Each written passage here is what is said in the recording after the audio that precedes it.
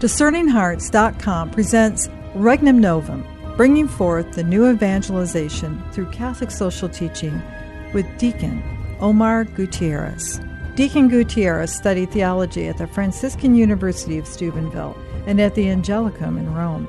He holds a master's degree in theology from the University of Dallas.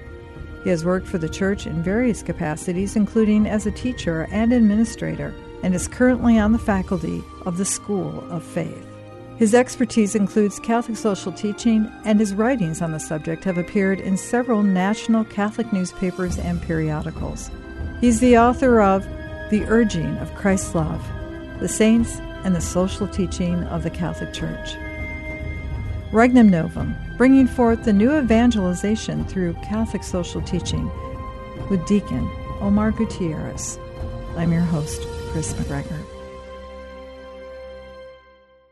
We are now to the fourth point that you've brought forward for us in this study of Catholic social teaching. Wonderful values for us to really take into our hearts and to come to know and to be able to articulate to others out in the world. Essentials: truth, freedom, justice, and love.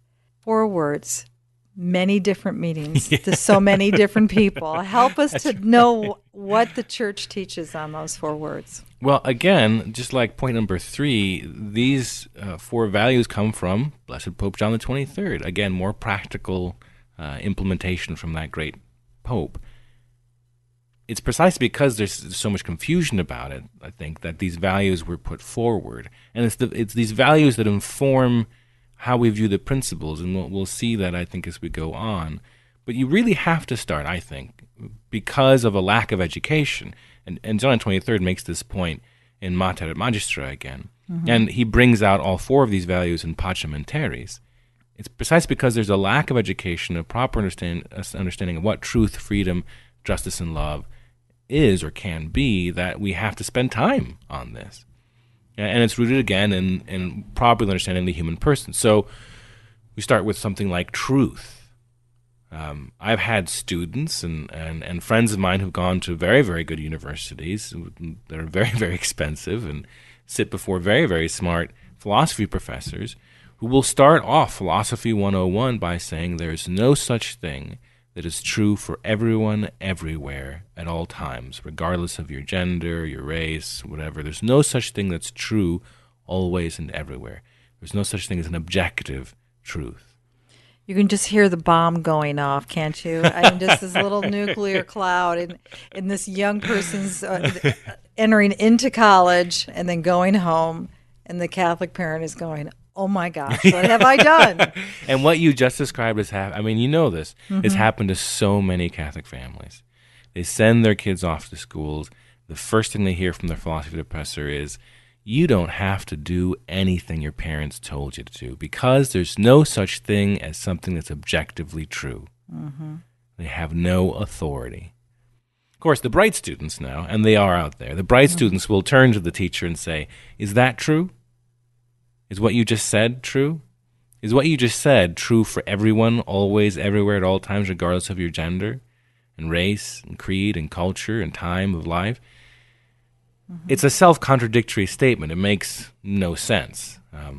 But people still peddle it, and it's still, it rings true for the student because they get all excited that, hey, this is what college is all about. There's no truth I have to bind myself to, or truth is so completely relative and dependent upon my own experience. We were talking about that in the last point.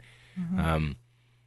Truth is an objective thing. We know truth exists because for it to be otherwise would be nonsensical. It would make no sense whatsoever. We know truth exists. We're positive about that. What we argue about is what that truth is, and that's fine. But let's not pretend that it doesn't exist, or in some cases agree to disagree. Truth exists. Now, there are metaphysical truths, and there are contingent truths, and all sorts of different truths, but truth exists. Absolutely. We know this. Mm-hmm. And so much of our life, of the human person, is directed toward trying to discover that truth. Mm-hmm. One of the lesser-known social doctrine documents is from Vatican II, Dignitatis Humanae, on religious liberty. Mm-hmm. And it begins with the statement that the human person interior, the human person yearns and seeks truth, particularly truth about the divine, about God, and our relationship and obligations toward him. But there's something interior to us, natural about the human person, that seeks out truth, seeks some sort of definite answer to the question, why are we rather than not? And this is what the Holy Father, John Paul the Great, says in Fides et Ratio, is that truth is something that we recognize as being authentic, an authentic desire and yearning on our part. When you're in a relationship with someone and the person you're in love with, whatever, doesn't quite meet up to your standards, isn't laughing at all your jokes or isn't doing various things, we can get resentful of that. We can get angry. Well, why is that? Because there's something interior to us that understands that there is a better way of behaving. There's an ideal to love. There's an understanding of a desire for a self-sacrificial love, a love that meets my desires on all these various levels. We're drawn to truth. We're drawn to some sort of perfection, and that's natural to us. And so truth exists. And those who would say otherwise are probably trying to sell you something. There are those who struggle with that definition of truth because for them, they feel truth is something that should be black and white. Yeah. Here is the truth, this is a falsehood. Mm-hmm. How do we know then what is true? You start to approach the truth in the formation of your conscience and all the rest of it. You start to approach the truth through relationship. Again, Christ, communion, right? Through relationship. St. Augustine has a wonderful analogy for what we understand to be faith, the grace of faith, the act of faith, which is a decision and an assent of the will to something we believe to be true. The analogy that St. Augustine uses is, and remember, he's writing at a time that didn't have genetic testing or blood types or anything like that. He said, how do you know your parents are your parents? The fact that you look alike doesn't prove anything. The fact that all your friends and relatives say that you're their child doesn't demonstrate it. You didn't witness having come out of your mother's womb exactly. You're not quite sure. You can't demonstrate that in point of fact you are their child. But you believe them. You have faith in that. You would say right now that you will always believe they're your parents. Even if there was some sort of evidence to come up tomorrow, you would still believe they were your parents because you have a relationship with them. Mm-hmm. Because there's nothing that would... No reason, no motive for them to lie to you about this. And you know them to be good and holy people who want the best for you because they fed you and cared for you. Why would they make something like that up? Why would they lie? We make decisions of that kind of faith all the time. We engage in truths like that. We live our lives by truths like that all the time, and they're rooted in our relationships. The relationship we have with our parents, the relationship we have with our spouses and our friends. And the same thing goes with the faith. In point of fact, when Saint Irenaeus starts to make the argument for apostolic succession and starts saying we know that the bishops are successors to Peter because they had relationship with so and so who was taught by so and so who was taught by John who was taught by Christ, right? And he does that in his book Against the Heresies. Saint Irenaeus goes from the Bishop of Rome all the way back to Jesus. Mm-hmm. Because they had relationship. It was one relationship after another that passed on the faith, passed on truth. So when we're looking for truth, we look at our relationships. Right? We garner truth from our parents. We garner truth from those we love, from our spouses, from our friends. And if we are in relationship with Christ and his church in communion, then we also garner truth through the church. Through mater et magistra, through mother and teacher, says John the 23rd. Mm-hmm. So we engage in that truth primarily through those relationships, and then in the discernment, in the spiritual life, and in testing those truths through real life living, then we come to a better understanding of what that truth is on a practical level. But ultimately, as the popes have said, and as, again, Pope John Paul the Great has said, we learn the truth because truth has a human face, and that truth is Jesus. That's why the Gospels are so important. Precisely right. Precisely right.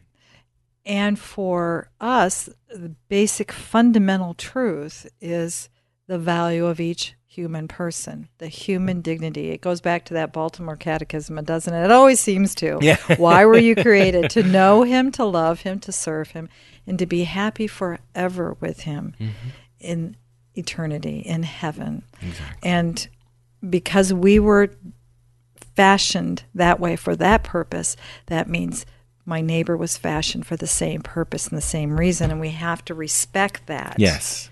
And allow them their dignity. That is a fundamental truth, yes? Exactly, and I'm glad you brought up the Baltimore Catechism, because that there is a value to that. We understand not just who we are, but what we're made for.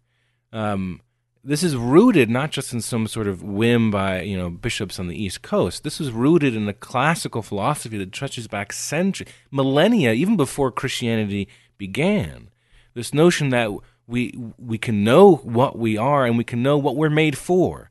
What the Greeks would call our telos, our end. What are we driving for? What's the truth of that thing that we must go towards? And in Christianity, we believe we're called to be happy with our Lord forever in heaven, to love, serve, and be with him forever in heaven. That's what we're made for. And so by knowing that truth in faith, by knowing and grasping that truth, then we can better understand who we are, and we can make better decisions about the things we do. That's why truth can be found in the Catholic Church, in Mother Church, and it connects again over and over. We can now trace it back all the way, just as you pointed out. Irenaeus showed us how it goes all the way back to Jesus himself. That's the beauty in the recent scholarship that's been done on translating the works of the fathers of the church, Exactly. as well as that group that in between the doctors of the church. But I mean, you can see now, you can trace all of this back to the fundamental starting point of Jesus himself and the gospel that he preached. Exactly right. And we can trace it back to the creation he created, right? The people he made us to be. This is precisely why, I've said before on this program, I've said that an engagement with the social doctrine is also an engagement with literature. It's an engagement with culture. It's an engagement with philosophy. There's a reason why there was a wonderful program out of Kansas many, many years ago, a Great Books program, founded by some very good Catholic men who presented the classic works of literature and philosophy, poetry, to their students, and the university ended up having to end the program because so many of them were converting to Catholicism. It was a state program. When encountered with the truth of the human person, as that's portrayed and given to us through literature and through the experience of human persons throughout time, we begin to understand our fundamental natures and can begin to understand what we are called to be. This is why we have education. This is why when you talk about a liberal arts education, it's a liberal arts because by exposing us to the great wealth of human wisdom throughout time, it introduces us to the fullness of who we are as natural human beings, the natural fullness of who we are. And that, in knowing what we are, the truth of who and what we are, provides us with then liberty, liberal liberty, in the Latin libertas, which in English is translated as freedom, which then gets to the next point. A perfect segue. Thank you. Feel free to talk about freedom. In freedom, we have to first be founded on that fundamental dignity of the human person. And if you look at the history, particularly the modern history of the human struggles toward understanding who and what we are, a lot of it is a struggle with the proper understanding of freedom. Oftentimes, we want to believe that freedom is the ability to do what we want, whenever we want, however we want, so long as we're not disturbing the public peace of somebody else. But that's a poor understanding of freedom, and it's an understanding of freedom that has caused a great deal of ill, and in fact, a great deal of suffering over the years. And just as an example, I'll use two examples. One from literature, from Dostoevsky. He wrote a novel in the late 1800s, 1870, 1871, I think, called The Demons or The Possessed, depending on the translation. And in this book, The Possessed, there's a character named Kirillov. And Kirillov is a young man caught up in the intellectual, philosophical revolutions of the 19th century and this great struggle for freedom. And Kirillov determines that to be free, to be ultimately free, there cannot be a God. Because if God exists and I am not he, then I'm limited. I owe him. I'm beholden to something that has created me, and so I can't possibly be free to do whatever I want. So I have to be able to reject God. I have to be able to demonstrate that I am in point of fact God, or that I rise above whatever claims upon me God might have. And so Kirillov comes to the conclusion, all very logical and sensible, right? Mm-hmm. That to demonstrate how free, in fact, I am, I must be able to reject the fact that I am. I must be able to negate myself and to kill myself. Mm. And so we find in The Possessed by Dostoevsky, Kirillov sitting alone in a room, shaking and sweating, with a revolver on his lap, trying to convince himself this must be the act, this must be the thing that demonstrates my freedom, and he ends up taking his own life. We recognize the ridiculousness of that position. And yet we have a culture that encourages our young people to engage in slow deaths constantly to demonstrate how free they are. Mm-hmm. Or you take another example, the Marquis de Sade, the very beginning of the 19th century, a man who was hailed in years past as a liberator of human sexual mores. In the Hollywood film Quills, he's portrayed by Geoffrey Rush. And he's portrayed as this kind of misunderstood genius, misfit, literary fellow who is oppressed by that mean Catholic Church and the prudish sexual mores of his time. And if only he had lived in the modern 20th century, why, he'd be some great figure. In point of fact, however, he was a beast of a man who was put in prison several times for sexually assaulting many different people at many different times, and I'm not going to go into the details. Mm-hmm. But here is a man who understood that to be as free as I want to be, I ought to be able to choose the most horrible acts conceivable to demonstrate that I'm not guilty. I don't feel any guilt. My conscience is not pricked by even the most heinous of acts, and that is ultimate freedom. Mm. Freedom has to be rooted in the truth of who and what we are, directed towards that good, so that we understand that freedom is not what our world tells us it is, the freedom to do what I want, when I want, to whomever I want. Rather, freedom, authentic freedom, is the ability to do what is good for us. The ability, the chance, the opportunity to pursue what is good. The knowledge and the chance to be more ourselves. That is freedom. That's truly being free. And the delineation needs to be made that it's not about feeling good. Yes. It is about what is good for us and helps us to grow into who we were designed and created to be, that our natural gifts can come to the front, to the foray, to be able to help others in that great puzzle of how we intermix in our communities. Precisely right. St. Paul, I love St. Paul. He has that line in Romans chapter 7, verse 15, where he says, I don't understand the things I do. I do that which I hate, and I don't do that which I want to do. That's a human experience, where we engage in behavior that's self-destructive, and we don't want to do it. I know what happens when my wife makes her beef stroganoff. It's very good. I eat too much of it too quickly. It happens every time. I don't want to do that, but it happens. And I also would love to be able to get up early in the morning and work out and pray instead of waiting till the end of the day, whatever. I'd love to be able to do that, but I don't. I put it off. Why does that happen? What is that part in us? That's the concupiscence. That's the thing we have to overcome. And so to make that point about not feeling good, we know instinctively as human beings, if we look at our lives, if we're introspective even for a moment, we know that by doing the things that feel good, very often we end up doing the things that end up causing us harm in the long run. And we know to start to avoid them or want to avoid them. Freedom is the ability to stop doing that which I hate and to engage in those things that I love. That's authentic freedom. It was pointed out to me, I remember all those years ago back when I was in formation through my school years, that in the communist system, it was the freedom from as opposed to the freedom too. And communism and those type of isms, those types of social systems, would say that the state needs to come in to be able to free the person up from having to have those concerns. Yes. Yeah, that was the argument that Marx would have used.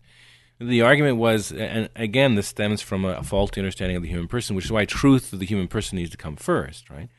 Because Marx and the 19th century intellectual disease was the notion that the human person is determined by their material selves. Marx argued that if we can solve the problem of class warfare, if we can solve the problem of the battle about stuff, battle between classes about stuff, if we can solve that problem through violence, he was clear about that. If we can solve it, then we solve the essential problem of human alienation. We solve St. Paul's conundrum, and then we make people free because they're free from having to worry about stuff. Mm-hmm. But because he didn't understand that we're not just material beings, and that sense of alienation, that 19th century notion of alienation being sort of foreign even to ourselves, it's their version, the 19th century version of St. Paul's conundrum. Because that's not rooted in stuff, but rather in the human heart, you can't produce real freedom. Alexander Solzhenitsyn, who I love, is a fantastic man, and it's I don't think it's a mistake that I've mentioned two Russian novelists now, Dostoevsky and Solzhenitsyn. Solzhenitsyn was a child of the revolution and bought in hook, line, and sinker to the Marxist system. He was bound and determined to be the greatest writer of Russia by demonstrating the importance of the materialist dialectic in Marxist philosophy and Leninist practice. Mm-hmm. That's what he believed he was called to do. It wasn't until he was less than flattering of Stalin and found himself in the Gulag for 8 years that he began to rethink his position. And so he was a man of the 20th century who really lived through that experience, lived through being part of that mentality, the oppositionist mentality, and lived in a community in the Gulag where one had to survive by finding communion with others for the sake of simply living. And then came out of it and said, beautifully, he said, the foundational delusion of the 20th century is the notion that the battle between good and evil is a battle in politics, or can be solved within the realm of politics. Good and evil is a bright line written in the middle of the human heart. To be truly free is to understand that that battle is not in stuff or over stuff or in the world of politics. To be truly free is to know that we're called to be more ourselves, that we're called to be better selves, that we're called to the truth of the human person, which as Catholics, as Christians, we believe to be to love and serve and know God and be with Him in heaven forever. You've spoken of both freedoms, in essence, both the paradigms of freedom, the freedom to or the freedom from. Mm-hmm. In that marriage of freedom and truth, we go back and we look at what is that fundamental truth. It's the dignity of each human person. Mm-hmm. And the thing that throws us all off, the fact that we're all created so different. Exactly. And that's what makes it a challenge, because we are not able to fit each other into cogs. Yeah, very good. Because of the gifts that whatever it is that God is bestowing on this particular person, in the value of that particular person. And that's where the challenge is, isn't it? It is, and that's why, again, all of these points, they tie into each other so well, because this is about, when you have a communion, you're not talking about of assimilation, right? Mm-hmm. If you ever follow that Star Trek Next Generation, the Borg, this is not about assimilation. This is about recognizing the beauty of diversity, but unity through diversity and in diversity. And despite diversity, that's part of what this freedom means. It's part of what this requires. And this wonderful diversity that we have before us, this truth of the human person, this fundamental dignity that exists regardless of where we are in the matters of diversity, maintains itself constantly, always. And it's a diversity not just incidentally of race or diversity of financial means, but also diversity of ability. You think of the disabled, the mentally or physically disabled. You think of diversity of mental capacities. That too is also an aspect of appreciating the truth of the human person and freedom. It goes back to that ultimate truth of how God creates. And you could look around in our world today and you see this gorgeous garden of all the different colors and different plants. And I'm reminded of St. Therese, the little flower, who said, if I could just be that little flower in that gorgeous garden. I don't necessarily need to be the big, beautiful plant. But that's, when you put them all together, that's heaven. Yeah. Yeah, exactly right. That's what we're given the chance for in freedom is to be partakers in the work of God in us and in the world. This is so fundamentally a part of the social doctrine that John Paul the Great actually says these very words in Laborem Exercens in 1981 on the 90th anniversary of Rerum Novarum. He says, in labor, in the work we do, we become partakers in the creative process with God. And gosh, is that not freeing? Is that not ennobling? Does that not bring up the dignity of the human person by knowing we're working with God in the little things we do? Mm-hmm. Beautiful. Thank you, Omar. Oh, you're welcome. Thank you. You've been listening to Regnum Novum, bringing forth the new evangelization through Catholic social teaching with Deacon Omar Gutierrez. To hear and or to download this conversation, along with hundreds of other spiritual formation programs, visit discerninghearts.com. This has been a production of Discerning Hearts. I'm your host, Chris McGregor.